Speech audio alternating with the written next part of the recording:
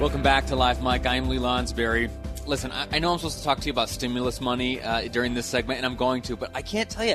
Ever since I shared that story about raising chickens, all I can think about is where I need to get myself into a situation where I've got a little bit of a backyard, and as soon as Piper is up and able to walk and can talk and appreciate things, I'm looking forward to making her the steward over some chickens. I learned so much, and I had so much fun, and anyway, it's just been on my mind, and I think it's a pretty neat thing. The story, if you weren't listening earlier, is I raised chickens when I was young. I had 13 of them in the background, and ultimately added a few geese to the mix as well, but the chickens were the mainstay, and I, for a number of years, would get up every morning, feed and water them, and collect their eggs, and if I'm honest, there were a few times where I had to slaughter them, and we very responsibly as a family, me, my mom and dad and sisters, we ate them. And it was a tough thing, but it taught me about responsibility. It taught me about some of the realities of life and also death.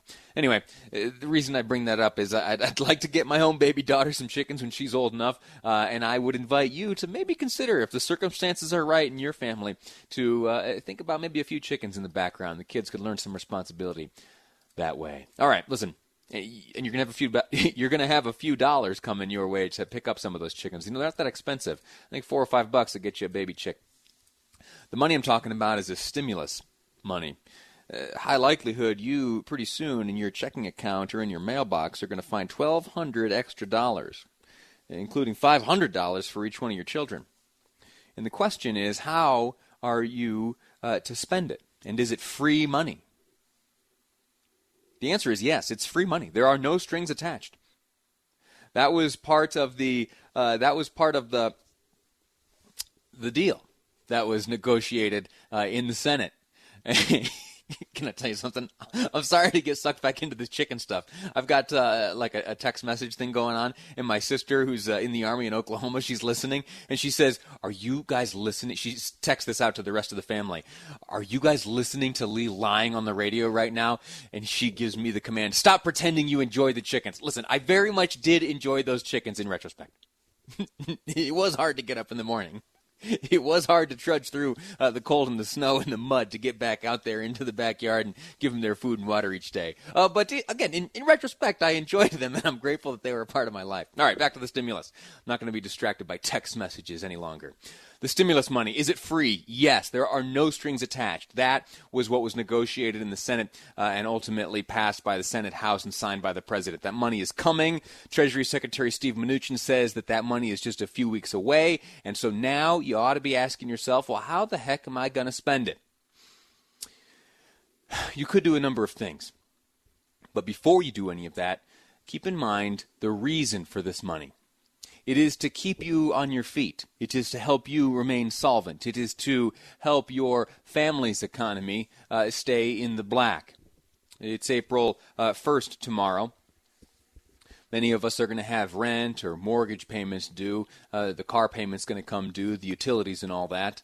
There is some cushion given by many of the utility companies. In fact, I've seen a number of press releases come through from the various providers of gas and electric around this state and elsewhere saying that, listen, in the midst of this coronavirus stuff, if you don't pay your bill, we're not going to shut the lights off. Okay, that's very generous and gracious of them, and they'll likely expect that payment someday. But for right now, we can breathe a sigh of fresh air, a sigh of relief that our kids aren't going to be shivering at night and they're not going to have to take cold showers. That's a very good thing, very gracious thing. So focusing on the big bills before us, that's very important. That's the mortgage, that is the rent, car payments, such like that. But if you are lucky enough to have maintained your regular income, odds are you've got things figured out. You're going to be able to make those payments, and when those $1,200 arrive in your bank account, you will essentially have free money to spend.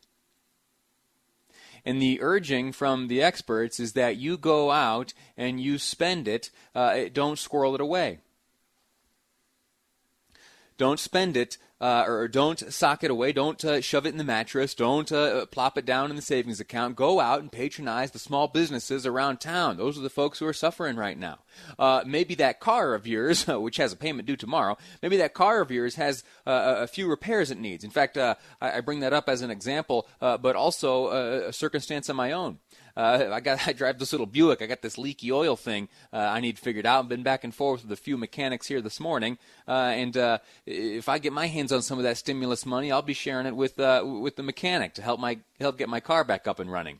That stimulates local businesses. That gets the wheels of business on the local level back up and running. So patronize the local businesses. Do what the governor suggested, 3 meals out a week. I think he said the other day in a press conference, if you could patronize these local businesses, go get your drive-through meal, your delivery meal, or your curbside meal. That'd help out a lot of people who are relying on that kind of money.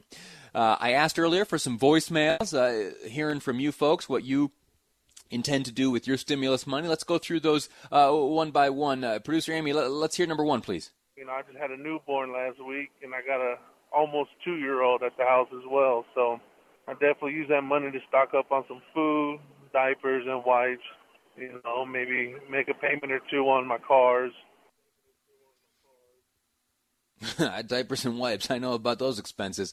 Next up, number two, please. I'm going to take my stimulus check out for dinner, and buy dinner 4 nights a week instead of 2.